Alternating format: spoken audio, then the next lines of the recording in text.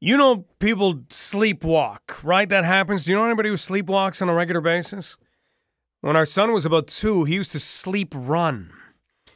We used to, because, long story, he started to walk when he was 9 months old, and he could climb out of his crib basically by 9 months old, so there was no point in having a crib. So we bought this little bed. It was a funky little bed, tiny little mattress, not very high up off the floor, but he could get out.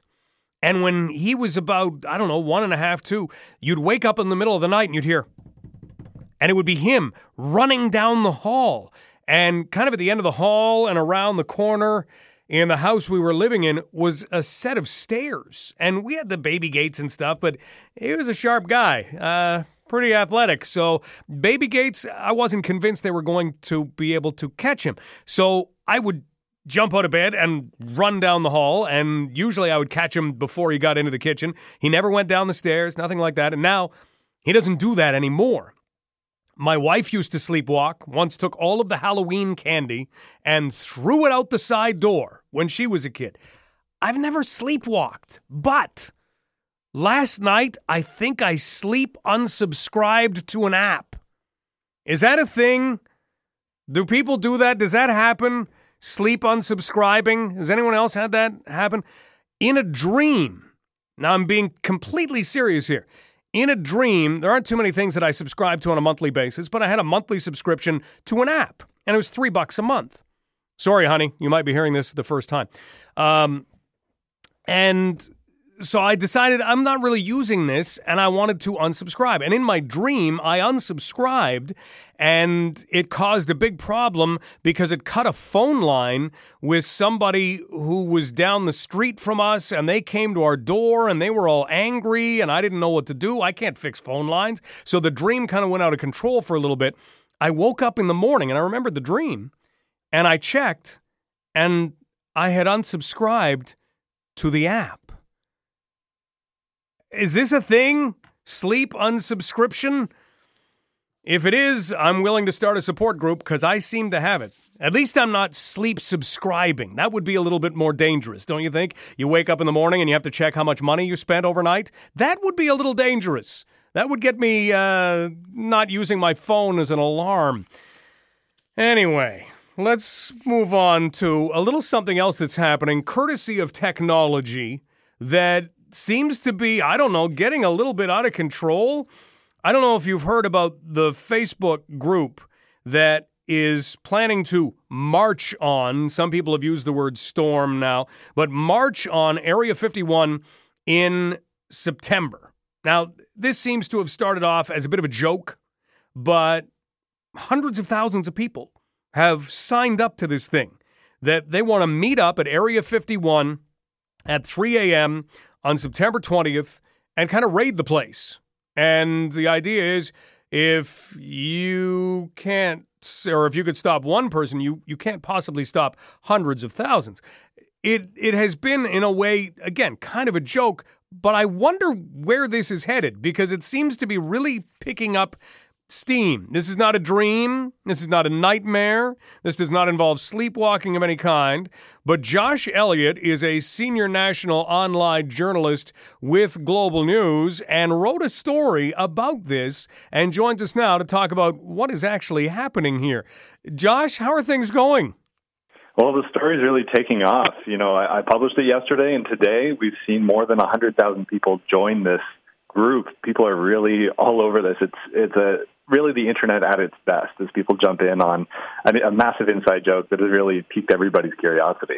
The headline says, "Let's see them aliens," and immediately that gets people reading down. Talk to us a little bit about what actually is taking place here. Well, that's the interesting thing. We're not sure exactly what will happen because this event is planned for September 20th in the middle of the night, really, at 3 a.m. actually in the morning, in the middle of the desert. So the plan is, at least, to show up all at once, hundreds of thousands of people around Area 51 and to basically run at it as fast as you can and try to get in this facility. That's what they say the plan is. But this group is full of jokes and memes. It looks like it's not that serious, but there are some people who have bought tickets. It does look like some people might show up on that big day. So not sure how it will turn out, but it's an interesting idea to engage with. So wait a minute. They've been selling tickets? Well, they're not selling tickets, but people have been posting photos of the plane tickets that they purchased. So some people are going to show up, I think. I'm not sure how many. It's really going to come down to it on the day, I think. But if you're talking, as the story says, that 300,000 have shown up, do we have a running total right now as to how many have kind of signed on to this group? Yeah, so last I checked, we see 424,000 say they want to show up. Another, about the same amount, say they're at least interested in going. So, even if a fraction of that many people actually follow through and appear on the site, it could be quite the sight. That's just it. We're talking with Josh Elliott, senior national online journalist with Global News, and we're talking about a Facebook group. How did you catch sight of this thing? Well, it's been going viral the last few days. Google has started to really pick it up. If you look in the top search terms, everybody is searching Area 51. And I think there's always that mystery around this place, right? It's such a place for conspiracy theories and ideas about UFOs and alien autopsies. So there's such a mystery around this place. And I think just the notion of getting this many people together and trying to go in and figure things out is not the craziest idea that has come out around aliens. And just the power of the internet, the power of kind of bringing people together. Have you ever noticed anything like this in any way before? I've never quite seen something like this. It seems to be very driven by internet culture, because if you go through the discussion page on this group, everybody is using a lot of internet lingo, referring to a lot of different pop culture things, sharing memes. It's just bringing out curiosity and humor, and everybody's going over the top of it. It's so unusual, but very much the kind of thing you would expect in 2019. Have you seen any reaction from anyone in the United States other than people who are interested in maybe participating? Has anybody else stepped up saying, hey, this is not a good idea? Well, I think one element of this whole story is people speculating about what the government response to this would be. We haven't seen any actual response from any government entity about this, but there are many people saying, even though you could have hundreds of thousands of people there, the military would probably make short work of those people if they really wanted to. Now, that's very unlikely to happen. But I think people are really doubtful that this is going to come together or that it will be effective. But generally, it's an amusing thing, and we haven't really gotten to that point where they're concerned it will actually happen and it will result in casualties. I think it's a tongue-in-cheek joke that everybody is jumping on board and enjoying right now. Well, it is set for 3 a.m. Of course, it would have to be 3 a.m., right? Yeah, you want to go in the cover of darkness. 3 a.m. But, they've really given a lot of heads up to the military as well, so maybe they'll have some fortifications in place by then, or at least somebody out there to tell them to go away. Well, 3 a.m. on September the 20th, and right now, like you say, it's up over 400,000 people who have signed on or kind of at least expressed interest, have joined this group. I love the line from Nick D'Amico that you used, one of the Facebook users. So what's the parking situation going to be like? We carpooling? Yeah, you have a lot of people making little jokes about that. Carpooling, talking about bringing the snacks. Maybe they can get it covered by Monster Energy drink, bring on a sponsor. So people are really diving deep on this and having a lot of fun with it. Well, thank you for bringing us up to date on where things sit. Josh, have yourself a fantastic end of the week. All right. Thanks, Mike. Josh Elliott, senior national online journalist with Global News. So up over 400,000 people. Now, again, it's tongue-in-cheek, but you have to think some out of a group of over 400,000 would not take it as tongue-in-cheek. Some of them regular wearers of tinfoil hats who would storm Area 51 if given the chance. How many of the 425 are going to show up? At least right now, it's middle of July. We're now talking September 20th. So we have over 2 months from now to wait, and maybe things will have died down. What if things have picked up by then? What then? Probably the reason that the government has not weighed in on this just yet is the fact that they're still dealing with the fact that Alexandra Acosta has resigned and there's another hole in the Trump cabinet. They can't seem to keep people there. How many people have just kind of been put in place to fill spots? They got their own trouble. But the reason I will not be going to Area 51 on September 20th, 3 a.m., is Donald Trump. Do they not realize who the president is? How would he handle this if people actually showed up? I don't even want to know. Let's go to the phones. 519-643-2222. Marilyn, happy Friday. Well, how are you today? Great. Well, I think you're a wonderful husband and father, and I think that of Greg, too. I love the way you talk about your family, and I think it's beautiful. I love men who love their family. I love my family, Marilyn. Well, that is wonderful, because I love mine. Now, look here. I really take this alien business seriously. You do? Oh, yes. I'm a Christian, but still I think there's something out there. I'm not arrogant enough to think we're the only people. Anyways, I have a friend who has seen a flying saucer, who has been encountered by one. And he's a very well-educated man, sane, and, he tells me he was coming home, I think, from Windsor, and going through Shedden. Okay. That way. And he said this,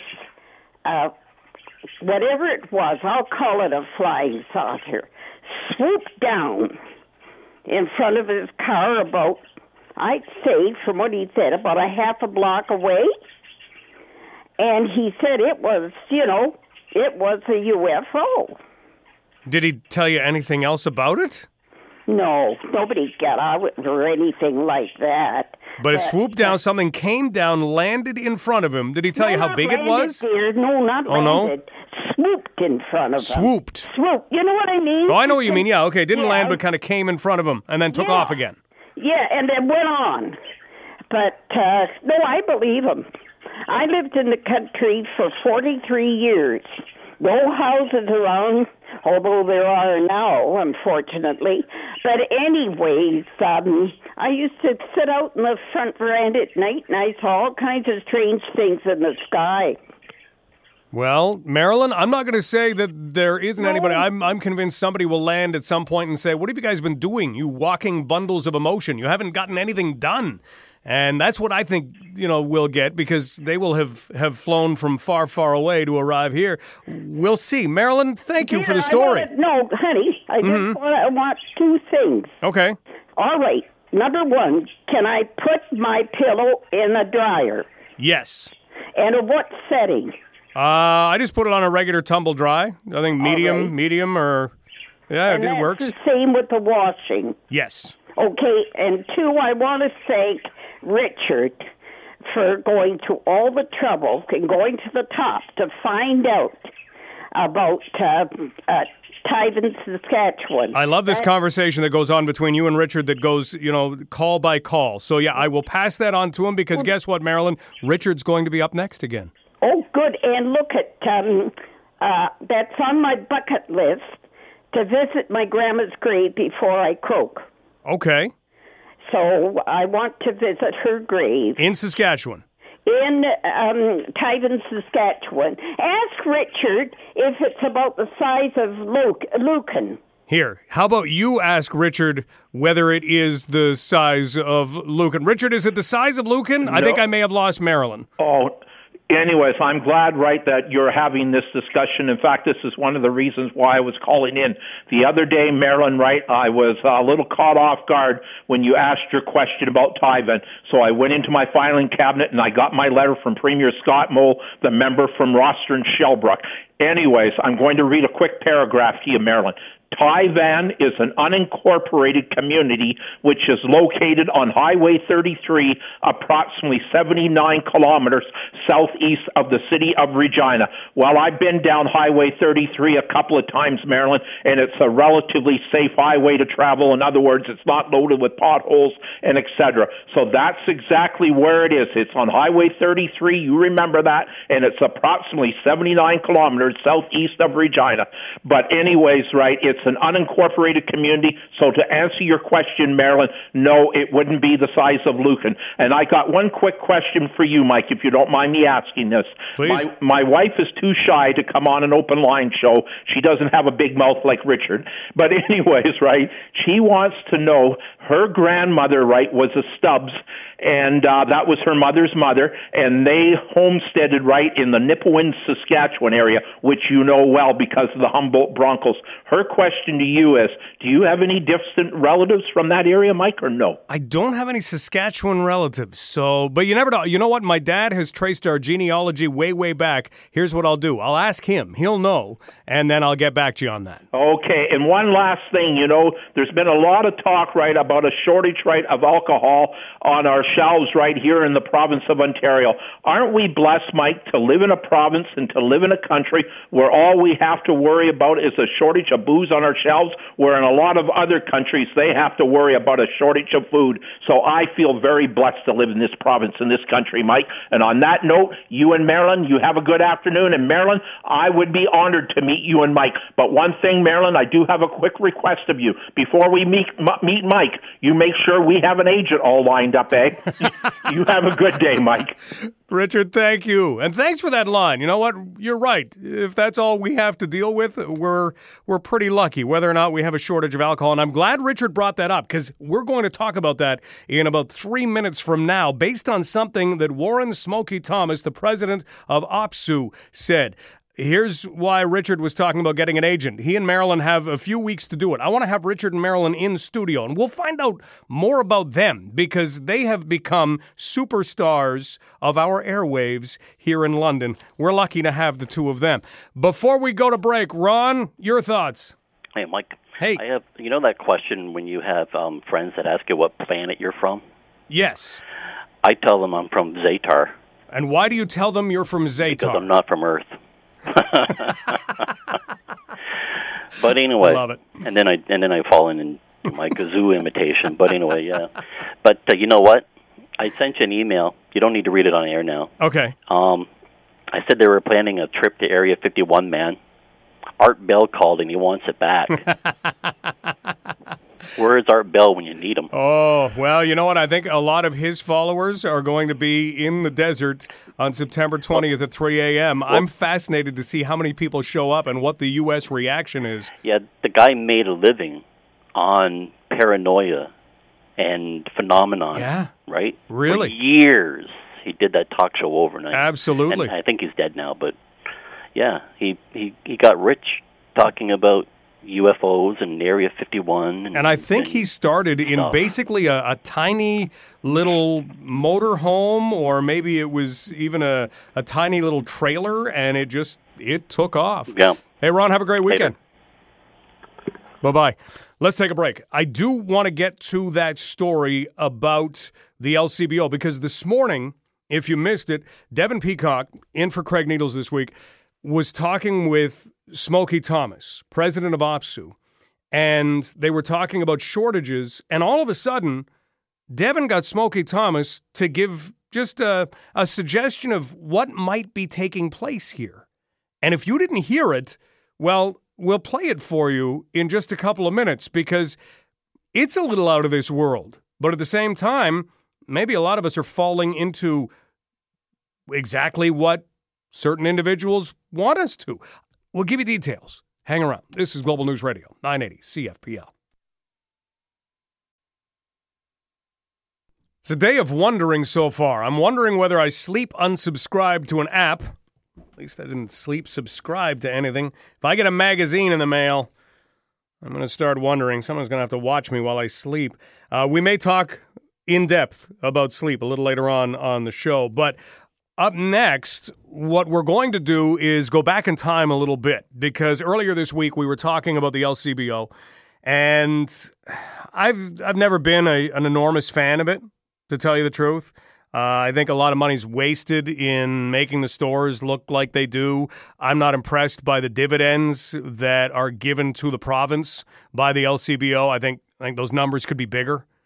If you break it down even in Alberta and you go per capita, if my numbers are correct, and nobody's told me they're not, I broke it down, and per person, per capita, they are making more, and they have a private system. And I'm not saying private system's the way to go. I think it was Richard once who described Saskatchewan's system and how it's kind of a hybrid, but it's time to maybe take a look at it. And when Smokey Thomas, the president of OPSEU, was on the Craig Needles show this morning with Devin Peacock, he was talking about that, and in fact raised a bit of a theory that maybe that's exactly what we're supposed to be thinking. Maybe that's what someone wants us to think. And we'll take you back to that conversation, because what I found Smokey Thomas saying was fascinating, and it did make sense. Maybe, in a tinfoil hat sense, sure, but it did make sense. And so we'll go back to that conversation after news. This is Global News Radio, 980 CFPL.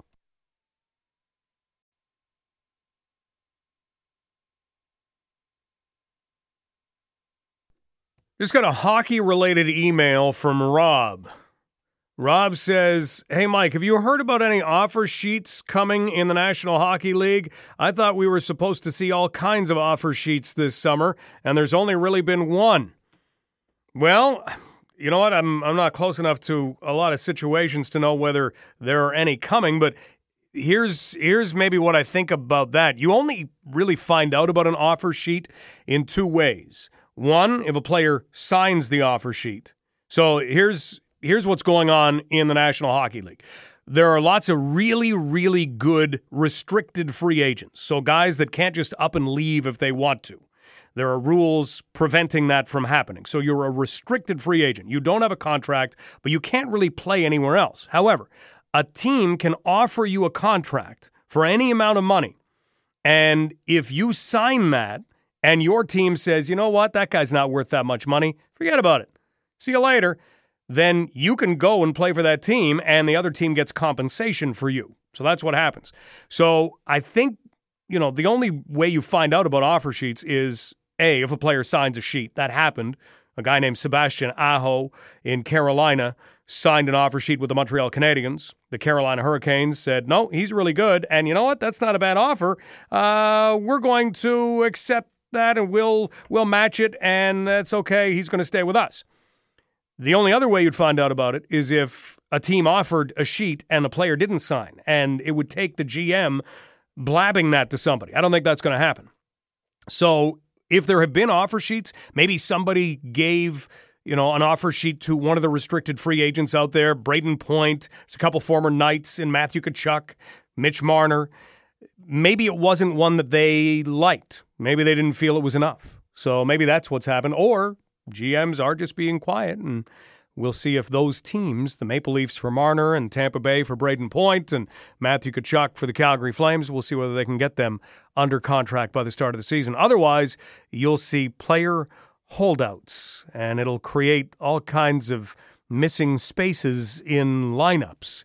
If you go to liquor stores in Toronto, in the Durham area, you can find spaces. You can find spaces all over the place. They are having a horrible time with supply. And we talked about this earlier this week, and I wondered aloud whether it was time to really take an in-depth look at the LCBO and whether this is actually the way to go when it comes to selling liquor and spirits in the province of Ontario. And this comes up time and again. There was a really interesting conversation on the Craig Needles show this morning between Devin Peacock, who's in for Craig this week, and Smokey Thomas, the president of OPSEU. And Smokey Thomas got talking about what has apparently created these shortages, the delivery problems. It's a system that has gone into a warehouse in the Durham area. And that system allows for forklifts that have no drivers on them. So we're talking about robotic forklifts to go around and grab what is being ordered, and the orders are processed. And so this system was tried out, and Smokey Thomas pointed out that his workers were telling him it doesn't work. And that it got to the point where workers were saying, hey, this isn't working. And we're told, yeah, but we're rolling it out. And they rolled it out, and lo and behold, it's not working very well. Deliveries are not being met. There's, again, all kinds of missing pieces in liquor stores. People go in to find stuff, and it's not the fault of the employees in any way. So Smokey Thomas talked about that for a little while. And then Devin asked him a question. And I want to take you back to that question and the answer that Smokey Thomas gave. Here is Smokey talking with Devin Peacock on the Craig Needles Show this morning. What's the reason for doing it now? Yeah, well, to me, now call me paranoid, right? But the Tories have a long history going back to Mike Harris, as do the Liberals. If you want to get rid of something the government runs, what you do is you cut back on it, you make it dysfunctional, then you go and say, oh, it doesn't work, so we got to close it or get rid of it or contract it out. They did the same kind of, when they wanted to close small community jails, they cut the beds in half, and then there's a thing called what it costs per day to have an inmate. Though, of course, those costs went up because you had the same staff, same building, same heat, and they said, oh, they're too expensive, and started closing them. So my paranoid mind, suspicious mind tells me that there's something bigger at play here. You've got... As in selling off, privatizing the LCBO? Yeah, well, just there's a lot of money to be made in distribution, right? And, he's got one of his former transition people is, helped when he took over in government, has now gone off and has become a lobbyist, and they're lobbying on behalf of an alcohol retailer from Alberta called Alcanna. And I know that they've been sniffing around here in Ontario quite a while, so there's a lot of, we put out press releases before on how closely linked this Alcanna is with the Ford government. And actually I just saw that Democracy Watch has called for the Integrity Commissioner to take a look at Alcanna and take a look at all this kind of stuff. So some people are, they're paying attention out there, and I think there's a lot of questions. And whether you're for privatization or against it, we're still taxpayers, and it's still our money. And when a government wastes it on privatizing something that works fine, I mean, I get they want more convenience, beer and wine and corner stores. That's okay. The government's still going to make some, they're going to make some tax revenue off it. And but to do these sorts of things and go down the road they're going with the LCBO, they're basically giving away a publicly owned asset for next to nothing. And frankly, the taxpayers should have got something for it, right? Should have got some meaningful money for it. The LCBO is probably worth something in the order of $30-35 billion. Like if you were to put it on the market and sell it, it's worth a tremendous amount of money. And yet he's nickel and diming it and giving it away for free. That is Smokey Thomas, president of OPSEU. So his thought, and he points to what was done in jails by reducing the number of beds and then saying, oh, look at the overhead, that might be, and he's not saying this is what's happened. He's not accusing the Ontario government of doing this, but he's saying this might be what's taking place, where you try and make something not run well, and then all of a sudden everybody says, hey, this is terrible. We got to have a better system. That was what I was saying the other day. Am I falling right into the trap? Maybe that's what they want in Ontario, so this is the way you go about doing it. You put in a system that doesn't work, and then you just let people get upset, and then they're more on your side. I mean, that's going a long way. Like I said, this may take a bit of a tinfoil hat conspiracy theory, but is it plausible? Well, as Smokey had said earlier in the interview, his people were looking at the situation and saying, yeah, this isn't going to work. This whole new warehouse stuff that you have, this IT stuff that you're putting in, it's not working. And yet they decided to roll it out anyway. So what are you supposed to do? Are you supposed to just say, okay, well, that's fine, no problem? Or do you try and figure it out another way? It's difficult to know exactly what is at play, but Smokey Thomas made the connection between the Doug Ford government and a worker, a staffer that had been there from the start, who now is kind of maybe taking a look in a different direction. Bob, you love theories like this. How do you read this? Well, with all this talk about the shortage of liquor on the shelves throughout Ontario, it sounds like Canadians have a drinking problem. No, but on a serious note, no, I think we have right. seen sales go up. Legitimately, we have seen sales go up statistically over the last few years. Oh, sure, yeah. Well, it's a big market, big money, and I think he's onto something there.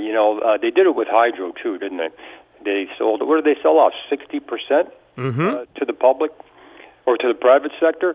So yeah, you can see it coming. They're gonna disintegrate this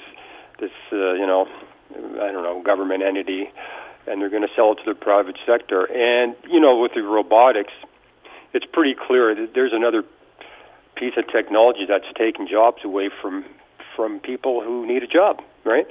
They've been doing it in the automotive sector for a lot of years in the factories, right? They have the robots that pick up the parts. Mm-hmm. And this sounds like a very similar thing where a forklift goes around, reads the order, picks up the stuff, and it winds up getting shipped. Yeah, it does. And, I don't know if the private sector takes over, if it's going to be run more efficiently. But I can probably say that the prices will get jacked up a little bit. I mean, they're pretty expensive now, but everybody wants to make the money on something like this, and I don't know. It would help selection. If you look at other privatized provinces, Alberta is a good example. It would help selection, and by my crunching of numbers, Alberta actually brings in more money per person in alcohol sales that goes back to the government than what Ontario does right now. So it'll be interesting. Bob, I got to run along. Have a great weekend. Yeah, you too, Mike. We'll take a quick break. Up next, you plan to sleep this weekend? A lot of people were wakened at 3 a.m. by the Amber Alert the other night. That needs to happen. And I think we need to get over the fact that, I got pulled out of my sleep. But in a moment, we're going to talk with somebody about what you can do to sleep your best. Does REM sleep matter? Does deep sleep matter? On fitness trackers, you can measure those things. How much does that matter? How will you get the best out of your weekend sleep that is coming up? Dr. Michael Antle joins us from the University of Calgary in 2 minutes. This is London Live on Global News Radio, 980 CFPL. How are you sleeping these days? You hear me talking about my pillow all the time. Well, how about if we look at overall things that you should be doing in order to sleep right, so you can take advantage of what's coming at you this weekend. Dr. Michael Antle is a professor of psychology at the University of Calgary. Dr. Antle, how was your sleep last night? I had a great sleep last night. Do you have a great sleep most nights, knowing as much as you do about sleep? Usually it depends on external factors like my kids. So when they sleep, I sleep. So that's external sources of insomnia. So they're getting better at sleeping, so I'm getting better night's sleep now. Good. Well, there was an interesting article in the New York Times, and it talked about some people who you would see as being quite successful. One being Tim Cook, the CEO of Apple, who says he gets up a little before 4 a.m. every day. It quoted comedian Steve Harvey, and he said rich people don't sleep 8 hours a day, and it kind of went through, and it had a number of different individuals pointing at how little they slept. When you hear that people are not sleeping 7-8 hours a day, what's your reaction? Well, the evidence tells us that for an adult, healthy adult, it should be between 7 and 9 hours. The average is about 8. There is a range. So there are some people who do fairly well with 6. When you get below that, most people, even these people who are saying they get away with less, are probably not as healthy as they should be. So it's very uncommon to see somebody who can function optimally with just 4 hours of sleep. Now, are there exceptions? Could there be those people who, you know what, their body, for whatever reason, does what it needs to in a very short amount of time overnight? Well, there is variability out there for sure, but to get down to 4 hours, I don't think you're seeing that naturally, and there probably are some consequences that are going on with these people. So typically what is happening? We might have weird dreams about chasing around giant bowling balls or a tiger coming at us in the forest or whatever. That's kind of going on for us. But what is happening within the body during the night? So it's been said that if sleep didn't serve a purpose, it's evolution's greatest mistake, because we spend a third of our life asleep. So it's got to be doing something important, and it's probably doing a number of things. There's really good evidence coming out that it's important for memory formation. So if you are studying during the day or learning a new job or learning a new sport, those memories are solidified in your brain while you're sleeping, so they take place overnight. If you're not getting enough sleep, you actually have consequences for poor memory. A new one that's come out is something called the glymphatic system. It's a hard word to say. It's kind of like a lymphatic system for your brain. And what this does is it's like a waste management system, and it only runs about 10% function during the daytime. At sleep, it's going full speed, and this clears out all the toxins that build up during the day, a lot of the proteins that are associated with Alzheimer's disease. So you're seeing increased rates of these sorts of diseases if you're not getting enough sleep, because that system doesn't get enough time to basically wash your brain overnight. Interesting. Nighttime is when your body secretes growth hormone. This is important for young kids, so they can grow their bodies. Also important for you and I, just to repair the body from the little bits of damage that you get from just going about your normal daily life during the daytime. We're talking with Dr. Michael Antle, professor of psychology at the University of Calgary, looking at sleeping and how we do it better. If you were going to recommend doing it better, we always hear things like, well, you make sure the room is dark and make sure that you're going to bed really, really earlier. Everybody's got their little suggestions. Right. Are any of those worth their weight in gold? Or, again, does it come down to figure out what works best for you? Well, the two you mentioned are two of the ones that there's really good evidence for. Of course, you've got to figure out what works for you, and it's a little bit different for everybody. But the biggest one for me, and I know for people who are trying to get their kids to sleep well, is routine. Stick to the same routine. If you go to bed at the same time, whatever time that is for you, you're going to be able to fall asleep better and get up at the same time. And this includes on the weekends. So if you're sleeping healthy during the week, during the work week, then you should not have to sleep in on the weekends. The other one, keep your room cool and dark. This time of year, we have our longest days this week. Friday is the summer solstice, so we're going to get an amazing amount of sunlight. Here in Calgary, we actually, the sun, it doesn't really get far enough below the horizon that it gets true night here this week, so it's quite bright. So you need good curtains, good blinds. Use your bedroom only for sleep. You don't want to sit there playing video games, watching TV, Facebooking. Those sorts of activities will make your bedroom less of a signal for going to sleep. Regular exercise helps. Avoiding coffee and alcohol, large meals right before bedtime. Myself, my rule is I don't have coffee after lunchtime. If I have coffee in the middle of the afternoon, I find it actually hurts my ability to fall asleep. Some people can do fine with an afternoon coffee, but for me, it doesn't work. So you got to find out what works for you. And keeping those electronics out of the bedrooms is really important these days. The light from them affects your circadian clock, but even just the arousal. Some people, it's almost like an addiction with their devices, and that's waking up your brain at a time that you're supposed to be calming your brain down. Dr. Michael Antle joining us, professor of psychology at the University of Calgary. As we talk about sleeping, you mentioned that circadian clock, and you mentioned the fact that sometimes we have longer days, sometimes we have shorter days, depending on what time of the year it is. In the winter, it can sometimes be so difficult to get out of bed. I don't know about these people that pop up at 4 a.m. It's usually dark then all the time, but how much of an effect can that have, the idea of light waking you up? Well, light is important. There's actually some really cool new alarm clocks that they have a light that comes on to simulate natural sunrise for you, especially if you're not getting that kind of light. It's an important signal for your clock, and that morning light is really important for people. For humans, that's the most important light for us. In the wintertime, if you don't get enough light, here in Calgary, we barely have any daylight, and I'm commuting to work in the dark, and I'm in a windowless office all day long, and then commuting home at the end of the day, so I don't get any natural light. And that leads to increased rates of something called seasonal affective disorder. So this is the winter depression that comes on. So you can try to stave that off by giving yourself light therapy, even just by going out for a nice walk outside. If you have windows, open up those blinds to let that natural light in. They do have light boxes that you can use while you're having your breakfast or reading the morning paper that give you that bright light that is important for staving off that winter depression. All right. Any other tips that you can share with us, or is it just a matter of be disciplined, make sure you're getting your sleep? Yeah, and listen to your body.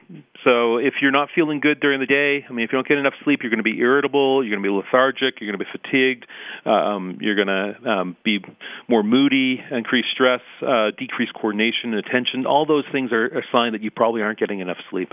Good stuff. Dr. Andel, thanks so much for your time. Thank you. Dr. Michael Andel from the University of Calgary on Sleeping Better. We'll let you know what's still ahead on London Live when we return. This is Global News Radio, 980 CFPL. Coming up on London Live, something that's happening this weekend, something that is happening next weekend, and something you can do either weekend or really not at all. This is Global News Radio, 980 CFPL. If we go into this weekend, there's an awful lot going on as usual, but this weekend you need to go someplace that hopefully you have been before, but maybe not. And if you haven't, then it's high time you get there. Bacon Fest. Can you hear it sizzling? I can't do a good impression of bacon sizzling, but if you picture it in your head, you can hear it sizzling. And if you can hear it sizzling, you can smell it. Nothing beats bacon. I don't know what it is that attracts us so much, but something does, and we're happy to have with us the mayor of Lucan Biddulph, Kathy Burghardt-Jessen, to talk about Bacon Fest, which is happening this weekend in spite of some pretty difficult circumstances. Mayor Burghardt-Jessen, thanks so much for being with us on London Live. Well, thanks for having me on, Mike. I'm always happy to talk with you. How close did you come to not having Bacon Fest this year? Well, certainly there were some obstacles put in our way the beginning of April, but really 2 days after a devastating fire that took out a Main Street business that is a partner in our Bacon Fest festivities, we all got together and said, you know what, rise from the ashes and business as usual.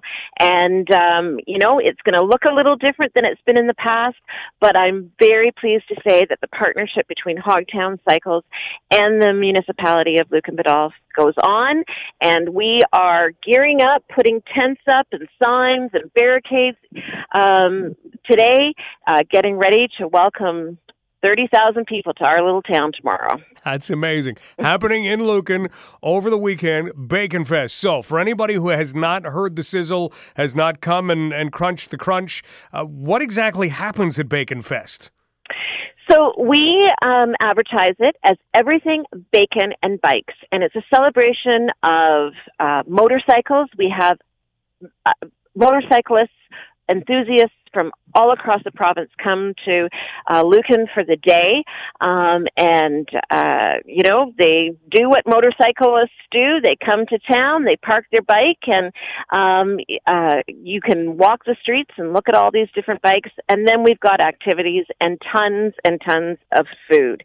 Lots of food vendors, lots of artisans, and lots of activities. So it's just like any festival that any town in Ontario hosts during the summer.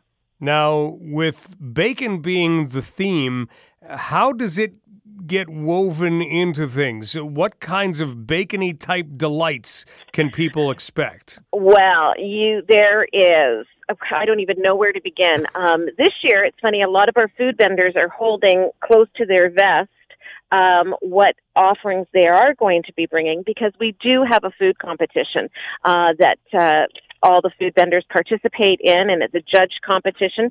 So I've not heard a lot, but there's bacon jalapenos, like bacon wrapped jalapenos, there's bacon poppers, there's bacon candy caramel corn, there's bacon popcorn, there's bacon butter tarts, and actually, I just tasted a bacon chocolate chip cookie. So that was a nice treat to have, and I'm sure that they will sell out. And then, of course, there's your pulled pork sandwiches, your back bacon sandwiches, and then burgers with bacon on them, bacon burgers, you name it. vendors have it. We're talking with Kathy Burghardt-Jessen, Mayor of Lucan Biddulph Township. We're talking about Bacon Fest, which kicks off. Is there a time tomorrow morning that we can arrive? 10 a.m. That's when we have our opening ceremonies on Main Street, and we have a blessing of the bikes, which is a tradition in the motorcycle world. But that's when things really kick off, 10 a.m. We shut down Main Street, and that's when the entertainment starts and the buskers start, and the kids zone opens up, and, of course, then all of the other things that go along with that. And as I say, we've got lots of entertainment. The Legion hosts 2 bands during the day. There's busker stages throughout town. We've got a stunt show ride of these really, really cool motorcycles. They put on 3 shows during the day. And then there's stuff, of course, at the Hogtown site that will certainly pique everybody's interest. Our good friends at Country 104 will be there as well. I know they're presenting some music tomorrow night, so there's some good country music. Yes, we are so excited to have partnered with your sister station. We are thrilled that the doors for the concert open at 6 p.m. And for $25 today, the price goes up to $30 tomorrow. River Junction Band, which is a Lucan band, Buck 20, East Adelaide, and our headliner, Eric Etheridge.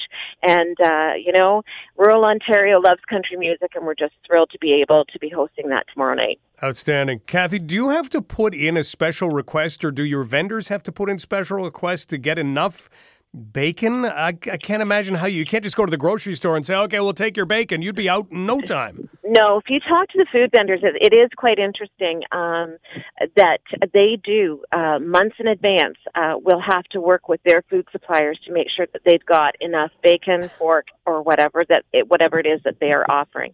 And it's fascinating just to see how much there is. Well, it sounds like an absolute blast. I think we can almost smell the bacon starting to cook from here, and that's never a bad thing. Do you go home at the end of the day and smell like bacon, do you find? Oh, my goodness. Well, see, and I'm one of the judges for this food competition. And, each year it gets bigger and bigger, so there's more dishes for me to try. By the end of the day, I've had enough bacon, and I certainly do smell like side bacon. That's for sure. It's not a bad smell, though. That is not a bad smell, and it will be a great time this weekend. Mayor Burghardt-Jessen, you have fun judging, you have fun being there, and can't wait to see 30,000 people packed in. Well, I love my community, and this is a favorite day of mine. It's always a great day when you can welcome people to your community and put your best foot forward. And I have to congratulate my residents because it's not easy for a town of 2,800 people to, put it to welcome 30,000 people for the day, but everybody jumps on board and it's all hands on deck, and we can hardly wait for tomorrow to start. Well, and you've turned what was a pretty tragic situation into a pretty successful weekend, yep, so congratulations. Exactly. Yep, thanks very much. Have a great day, have a great weekend. Yep, thanks, Mike. That is Kathy Burghardt-Jessen, Mayor of Lucan Biddulph Township. Of course, they had a fire at Hogtown Cycles, and they're one of the main partners, and that was a lot of the questions that were coming in instantly to our newsroom. Will there be Bacon Fest this year? And the answer at that point was nobody's quite sure. But once again, we've seen it in so many communities. When something bad happens, what happens? People step up. And that's exactly what's happened there. So there will be Bacon Fest. It will happen this weekend. We are going to talk a little later on this hour with Sanjay Saran, lead singer of Delhi to Dublin, because next weekend the Home County Folk Festival kicks off in London, Ontario, and Delhi to Dublin is going to be playing. They've got a great story, and Sanjay will share that with us, and then you can get out and see them next weekend. But we're going to invite Jake Jeffrey into the studio in just a moment, and we're going to talk some soccer. FC London is home. 2 matches this weekend. The men's side plays tonight. The women's side plays on Sunday. And Ian Campbell has really been in a great position to appreciate what is happening in the sport of soccer in Canada, not just in this area where we've got some dynamite players, but certainly in Canada, and what we're now developing in terms of pathways, not all the way to the Premiership or, not all the way to some of the top leagues necessarily. That's like making the NHL and then some, but certainly to high levels of soccer. And it's been amazing to see what's been put in place. FC London was one of those cornerstones from the beginning. We'll talk with Ian about that next. This is Global News Radio, 980 CFPL.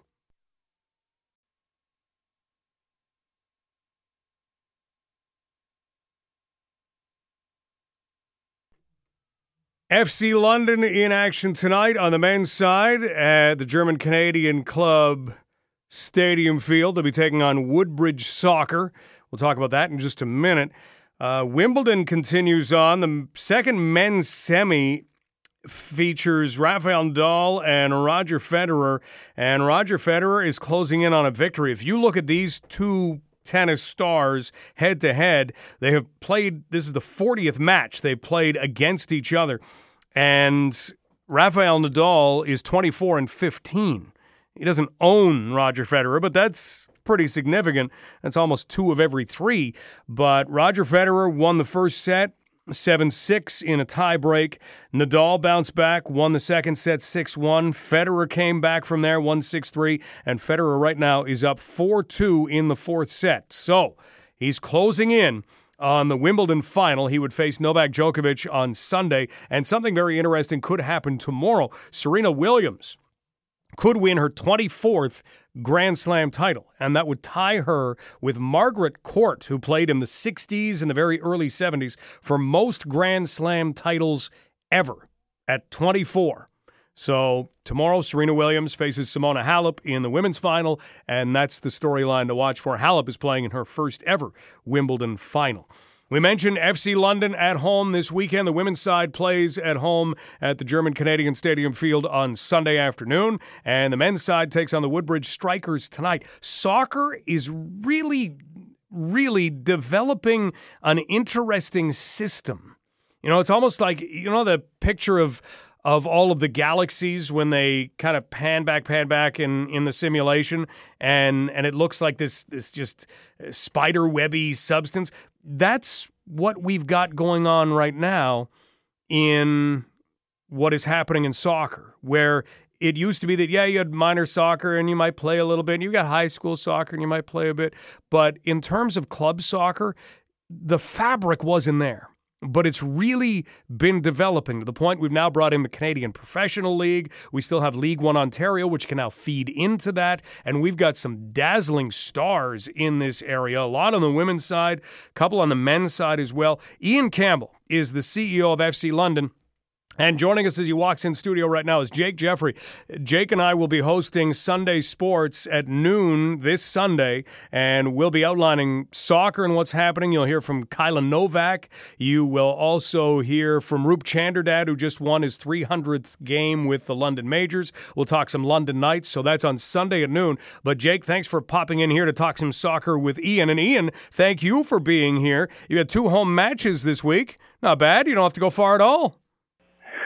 It's always nice. A lot of the teams this year are in Ottawa, Pickering, Whitby direction. So, yes, it's nice to stay home. Let's look at kind of the landscape of soccer and how things have been growing. League One Ontario is something that you joined not too long ago, and you've had great success with both the men's side and especially the women's side as well. When you look at the introduction of the CPL, when you look at where soccer is headed in Canada, what do you see? You know, I see a bit of a renewed direction. For years, TFC and Vancouver and Montreal, but there was a big leap from League One, which is a very high level league, to go from there to pro. It was a big leap, and I think CPL is bridging that gap. We're already seeing a number of players in CPL being called up to the professional ranks. And a lot of our players originally tried out with CPL teams earlier this year, got great response. We're told to maybe sit in League One for one more year, and then try again. So I think CPL's done a great job of starting to build that pathway, which we can now brag all across the province and all across the country. Goes kind of from 7 and 8 year olds all the way through to a potential professional career. Well, that pathway you mentioned, that was the first thing that came to mind for me. Yeah, it's great for the big club, it's great for the CPL, it's great for you guys, but it seemed top to bottom, it helps that development, and it shows that there is a carved out path. Yeah, if you want to get there, you got to do this, and you can be on your way. Yeah, absolutely. It was a little haphazard before. People were hopping on planes and going over to Europe because that was really the only opportunity for them.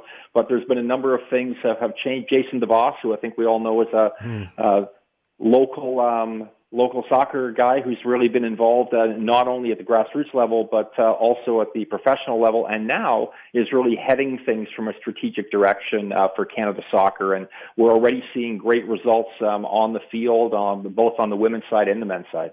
Ian Campbell joining us, Chief Executive Officer of FC London. As we look at the soccer landscape, we'll look at FC London as well in just a moment.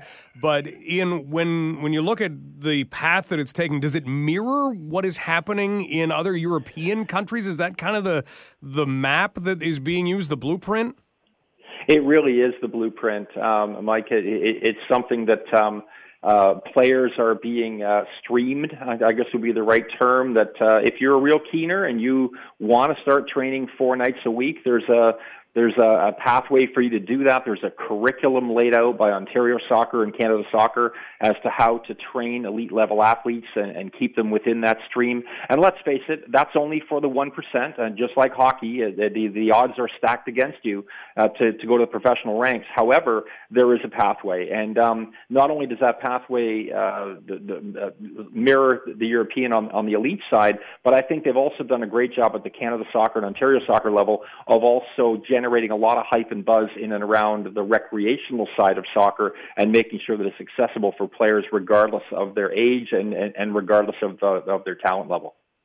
Well, and one thing that sort of really intrigues me watching soccer from a national level, at least in Canada, is, it's one of the few sports that come to mind when I think of it where the women's team at a national level just not necessarily perform as the men's team, but as far as the top rankings go, they're right with the best of the best, and the men's team just isn't at the moment.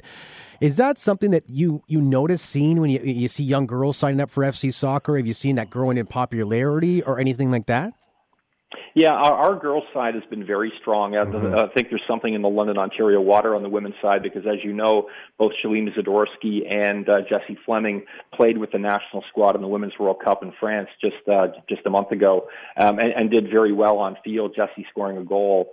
We also have Kyla Novak, who's from St. Thomas. She's played with the FC London program for a number of years, and she yesterday scored a goal against England in some U20 games, again at the national level. So we do see a lot of enthusiasm, and we continue to really fuel that on the women's side as well.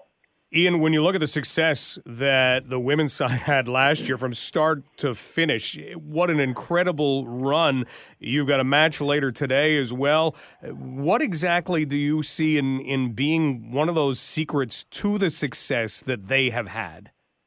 The women's team is an interesting one. Just as a side note, everyone kind of thinks on some hand that the women's sport is maybe a little bit more passive than the men's sport. Jade Kovacevic actually got a 20-stitch cut on her forehead last weekend going up head-to-head with a player, so she probably won't be playing this weekend. But on the women's side, we've done very well.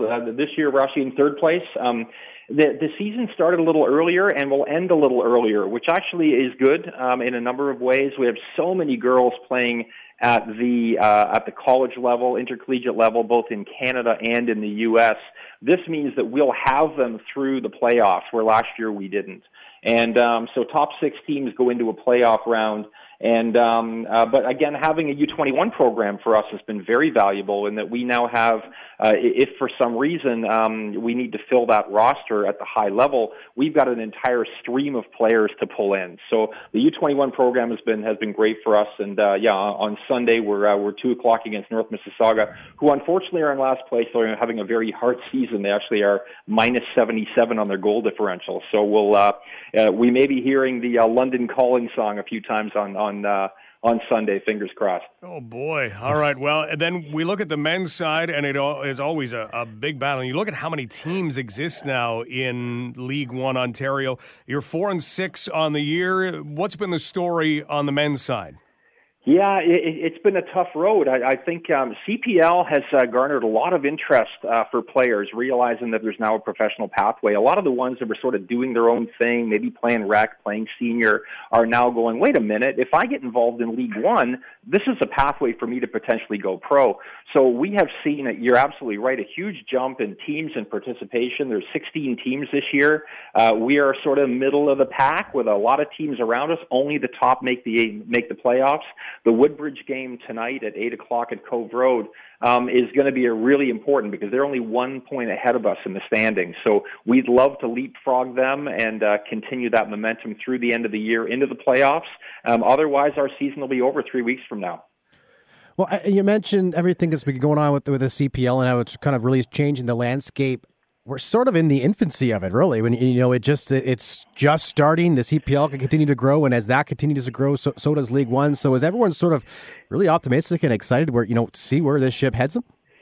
Yeah, it's interesting. The soccer conference that took place in London earlier this year, Jason DeVos was a guest speaker. Bill Manning, the president of Toronto FC, was a guest speaker. I was on a panel with them. And what we really talked about is that the vision is not for let's fix it all in 2019, let's fix it all in 2020. They really have dangled a carrot out there with hey, by 2026, here's where we want to be. Let's align ourselves and move toward that goal. It's a very business-like approach. It's a very pragmatic approach to success, and I think it's something that everyone is sort of buying into, so that every decision is made at the grassroots level all the way through to the management level is all with one goal in mind, and that let's make this better. Let's get Canada into the top 20, the top 10 worldwide like they are on the women's side by 2026. So let's keep moving in that direction. So decisions are being made, and I think there's a level of enthusiasm in and around those decisions. Well, it's amazing to watch the way the sport has grown in this country. The attention it has been getting has always been there, but now it's just heightened. Ian, keep up the great work, and we'll talk again soon. Sounds great. Thanks, guys. Ian Campbell, CEO of FC London. Thanks to Ian. Jake, thanks to you. Have a great weekend. We've got news coming up next. This is Global News Radio, 980 CFPL.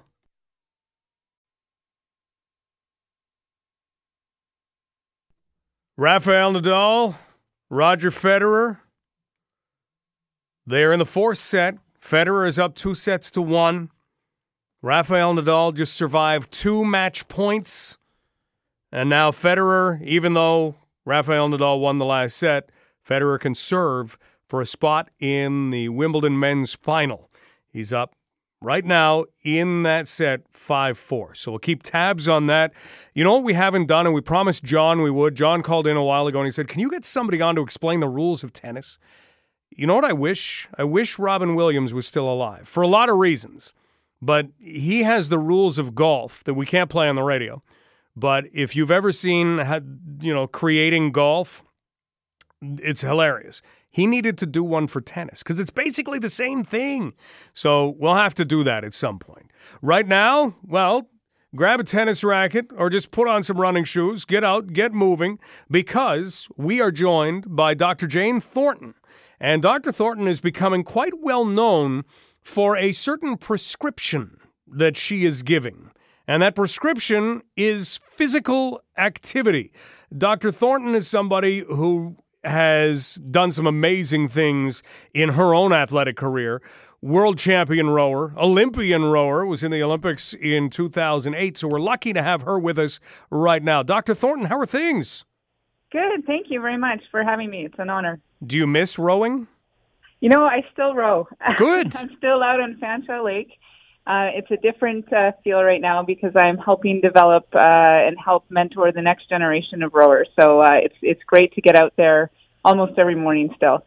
Well, that's excellent to know. Now, being a rower, people don't necessarily know. When you are a rower, you're getting up before the sun. I mean, your alarm's going off, a little after 4 most days? Right, exactly. And it's something learned. I wouldn't say I was a morning person before, but it's that whole accountability. You know that your teammates are there waiting for you or else they can't get out on the water. So it trains you to enjoy the early morning hours for sure. Do you still get up at 4 a.m. now? Usually about 4:30, yeah. So I still am getting up early in the morning before work, before the kids wake up. So. Well, following your competitive career, if we can call it that, I mean, I don't know whether you're still competing now. Not at the same level that I was. Okay, well, following your world-class competitive career, you actually put together a consensus statement on physical activity and a prescription for physical activity in 2016, and this is really starting to take off. Can we talk a little bit about what a consensus statement on physical activity is to begin with? Sure. I mean, it's one of the amazing things in medicine, actually, is that, especially with regards to physical activity, is that there really is a global consensus on how to do it right in terms of global guidelines put out by the WHO. Really, one of the standard bearers of this was the Canadian Society for Exercise Physiology, who put a lot of research and investment into producing these worldwide accepted guidelines. So it's one of those things that internationally we agree on, and therefore the consensus. It doesn't happen in all aspects of medicine, to be sure, especially in regards to treatments and things like that. So for physical activity, though, we're pretty set on agreement across the board and what we can do for health, for prevention, and also for treatment of a lot of chronic conditions. We can hear the term physical activity, and Dr. Thornton, it's difficult to know what that actually means. How specific do you get in terms of what physical activity is? Sure. I mean, there's a few different ways to talk about it, but the reason I like talking about physical activity over something like exercise is that it really is movement. It's moving the body. It can be sometimes as simple as gardening or dance or moving around, going for walks, that kind of thing, all the way up to competitive sport. So it really does involve a lot of aspects of movement in particular. And I think the reason that resonates with people more so now than thinking about exercise or fitness classes is that really that aspect of going from being a sedentary kind of sitting, someone who's sitting all day, essentially doing even a little bit of movement confers the most benefit. So it really is the biggest bang for your buck, even to go from no physical activity to incorporating some movement into our day. And that's where we're seeing the majority of health benefits. So I think it's just an easier way to grasp that it's not something structured that we have to necessarily do in order to get the benefits for our health. We're talking with Dr. Jane Thornton, who is someone who has spent countless hours on Fanshawe Lake being physically active. But if we go back to 2016, Dr. Thornton led the development of a consensus statement on physical activity. It's been endorsed by sport medicine societies in all kinds of countries now. I don't even know how many countries you're up to now for endorsements. We have it about 10. Initially, when we were putting this consensus statement together, was essentially having the 10 top sport and exercise medicine societies agree that this is how we feel about physical activity and impact on chronic conditions, and how we as clinicians can positively impact physical activity levels for our patients. So let's dig into that, because a lot of people can call themselves a patient. I think everybody can, a patient of a doctor, and might hear, okay, well, let's prescribe some physical activity. What does that mean? Does it vary from person to person, or can we put more of a set, here's what the human body needs? Yeah, I mean, it's one of those things that the human body is created for movement. I will say that up front, I was a sedentary teenager. I was not involved in sports at all in my childhood. I started rowing at around 14 or 15 years of age, and it completely changed my life path and career path, certainly. So, but I do still, those messages do resonate with me for the people that it's hard to become active. What do we aim for? What do we need to do for our health? And I think we've done some studies here in Toronto with some of my colleagues in terms of asking patients what they want to hear. And I think it's very well put that we, in fact, are all patients at one point or another. And a lot of patients do want specialized, personalized resources for them, especially in light of if they have a certain chronic condition, do they need to have limitations? Are there relative or absolute contraindications for their participation in physical activity? In general, what the guidelines are that I'm referring to previously, that global consensus is really if we can hit about 150 minutes of moderate to vigorous physical activity per week, and that depends on what vigorous is for you. Certainly there are different limits for that. It's about half an hour a day, if you can kind of think of it that way. If you can It doesn't need to be all at once, broken up throughout the day, getting into the movement. That's essentially the top target for our health in order to have about a 30% decrease in overall morbidity and mortality, so from a range of chronic conditions. So it doesn't mean that we need to hit 150 right away, and certainly I would say to the inactive person to build up to that gradually over weeks. Involve your physician or healthcare provider, but certainly that's a way to start. And in context of different chronic conditions, I think the one main message is even if you have a stable chronic condition, you're likely going to benefit from physical activity. And otherwise, it's one of those things to really contact your physician and understand how it would fit into your lifestyle. And Dr. Thornton, finally, what do you expect someone who takes that advice, puts it to use, is getting those 150 minutes a week, however they may be getting them, what are they getting out of that? So it really depends on if they have a pre-existing chronic condition. So overall, we know that it is, as I mentioned, just that kind of 30% decrease in global kind of overall morbidity, mortality, early morbidity and mortality reduction. So in terms of cardiovascular health. But really the big sell, I think, is for things that we previously didn't think about in terms of physical activity, that it's not only good for heart health, it's great for brain health in terms of what we think about in terms of dementia, Alzheimer's, those kinds of conditions. But it's also fantastic for mental health. So in terms of a way of treatment for certain conditions like anxiety, depression, there's certain ways to impact those as well. And also musculoskeletal health, I think in terms of falls prevention, ways to impact the health of older adults, keeping them at home longer and functionally independent. So it really spans from cradle to grave, essentially.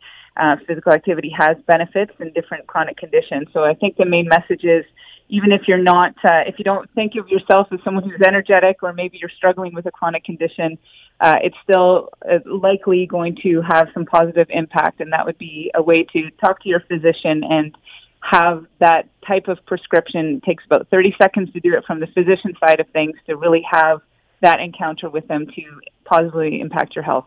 Dr. Thornton, keep up the great work. Thank you so much for your time today. Thanks for having me. That's Dr. Jane Thornton. Talking about prescribing physical activity, she led to the development of a consensus statement on physical activity and its prescription in 2016. And it's just one of those things that has so many benefits. Doesn't matter what it is. You get up from your desk, walk for 10 minutes 3 times a day. You got your 30 minutes. Let's take a break. Up next, we'll talk about what's coming next weekend. Home County Folk Festival. We'll talk with someone who's going to be performing at it. This is Global News Radio, 980 CFPL. The Home County Folk Festival comes up next weekend, July 19th to 21st. Delhi to Dublin is going to be there, and we are lucky enough to have with us the lead singer of Delhi to Dublin, Sanjay Saran, right now. Sanjay, how are things? Things are good. Things are sometimes hectic and sometimes pretty chill, and in the midst of releasing an album and trying to promote it in an ever-changing, quickly changing world. I would say that's what the climate is like over here. How many conversations do you have about doing just that? Okay, here's what I think we should do in order to promote the album. We should, wait, maybe we should do this. Maybe, how does that go? I mean, it seems like you've done this before. It's like daily, man. Like, it's all the time and always changing. You set something up, and then you're like ready to go, and then there's something that throws a kink in it, and you got to adapt and readjust, and it's just, it's kind of like a mess all the time. So you're just constantly having these conversations. Is it good to know that there probably isn't a right answer, and eventually no matter what you do is better than not doing anything? Yeah, I think so. And I think it's nice to know that, we've been in the industry long enough and know enough people in the industry. It's not just us. Like, it seems to be everybody, and it seems to be at all levels. Like, we know some bands that have just blown up, and it's like they're just talking about the same thing. It's just the scale changes, but really the conversations are the same. There's frustrations on all kinds of levels. And I guess the commonality, or the light at the end of the tunnel is that, it's at the end of the day, we are all happiest when we are on stage performing or recording the songs, and then everything else is just like you got to slag it out and put in those conversations, and adapt, because it is what it is. You get an ad up on Facebook, for example, and then they change the algorithms on you the next day, and you're like, well, how do we? You finally figure out how to utilize this in the best way, and it's changed again. So, and that's not just us; that's everyone kind of dealing with it. So it's kind of nice to know everyone's in the same boat. We're talking with Sanjay Saran, who is the lead singer of Delhi to Dublin. One of the things you always hear in the music industry is you've got to find a way to sound different than everybody else. You guys do. How do you think you've managed that? Okay, yeah, you find a way to sound different than everyone else, and then you're like, oh, you're too different, we're not going to play you on radio. And you're like, oh, okay. So, we fell into that category of being different, and now we've written an album that is a pop album, not because we're trying to be like everyone else, but it's just, I think, as songwriting progresses, it's almost like it's a linear progression where the better your songs become, the more popular they become, because you're just writing catchier things, And in terms of us, we were different in the beginning just because of our different backgrounds. Like, we came together as a collaboration. This wasn't a band that started as a high school garage band and we all have the same vision. It was, hey, we're going to collaborate for Celtic Festival. Someone called me up, T called me up and was like, hey, can you check out this beat. I'm going to send you a beat, and can you do something for it and come on? We're doing a little performance. You could do like a 2-minute piece in Punjabi and come on and do it. And I'm like, cool. So I sent him something, and so I was coming from like a Punjabi pop, a West Coast Canadian Punjabi pop background, which is pretty unique in itself. And then, T was an underground electronic DJ spinning, Asian underground music and electronic stuff. There was Irish dancers and fiddlers that day, so that aspect was there because it was for Celtic Festival, and that was the only reason that Irish aspect was there. But the project worked, And then soon after, I invited Ravi Binning, who's still, he was one of the beginning members, and he played dole, so he was bringing a very, very traditional Punjabi sound with crazy energy to the live show. And then Andrew Kim joined, who was playing guitar, who was he's a Korean sitar and guitar player he plays multi-instruments actually, who is coming from, his guitaring was influenced by African music, so he played a lot of like West African Mali type music on guitar, played an electric sitar, which he went to India to learn. He grew up playing classical music and was also listened to like Pink Floyd. So you add that into the mix, and it's like that's why we were what we were at that time, because we really did all just come from different backgrounds, and we're bringing really different musical tastes into this project. And then over time, I guess, we became a band, and then we've become, a much more cohesive unit since then. And now we are what we are. It's just its own thing. Well, you're playing the Home County Music and Art Festival here in London on Sunday, July the 21st, so we'll look forward to that. Now, when you played that first festival together, did you guys even have a name? No. The name of the night was Delhi to Dublin, and it was a week-long festival. Celtic Fest is a week-long festival that happens in Vancouver. The DJ Collective was hired to play the party night, and they named the night Delhi to Dublin because it sounded cool. And it made sense. And they were playing around with different names. And initially, they came up with Bombay to Belfast, and then they're like, "Whoa, no, we can't have Bomb and Belfast in the same title." It's funny, but it's not, right? It makes sense. Yeah, so they're like, "Oh, Delhi to Dublin." Everyone loves alliteration. And so what happened was we got hired to. After that collaboration, people were like, "Hey, we want that project to come and play." So we just adapted the name of the night, and it became the Delhi to Dublin project. And then the band just became called, just by that point was Delhi to Dublin. We just kept the name. Well, they've got an album coming out, We Got This, and they will be in London later in July. Let's look at what making music has become, because you do so much, you work so hard in order to get to this point, to try and get an album done, to get noticed. Is there ever a time when you sit back and go, wow, look at what we've done, or do you not let yourself do that?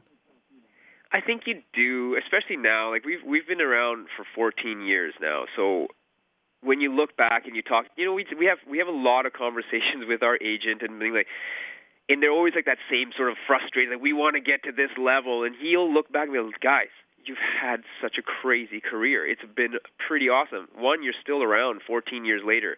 Not a lot of bands have done that.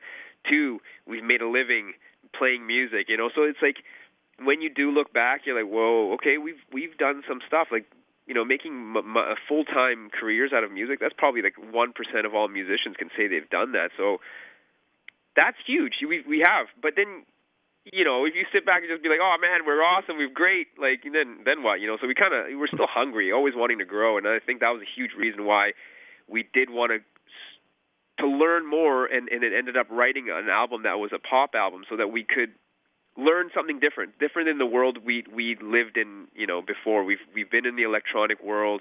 We've done a lot of festival playing in the jam band world, and really wanted to just like take this to more people, and that's what we consciously decided to do. Well, we wish you growth is great. That's right. Well, we wish you the best of luck with the new album. Can't wait to see you in London. Thanks so much for spending some time with us on London Live. Right on. Thanks for having me. Sanjay Saran of Delhi to Dublin will close up the show next. This is Global News Radio 980 CFPL.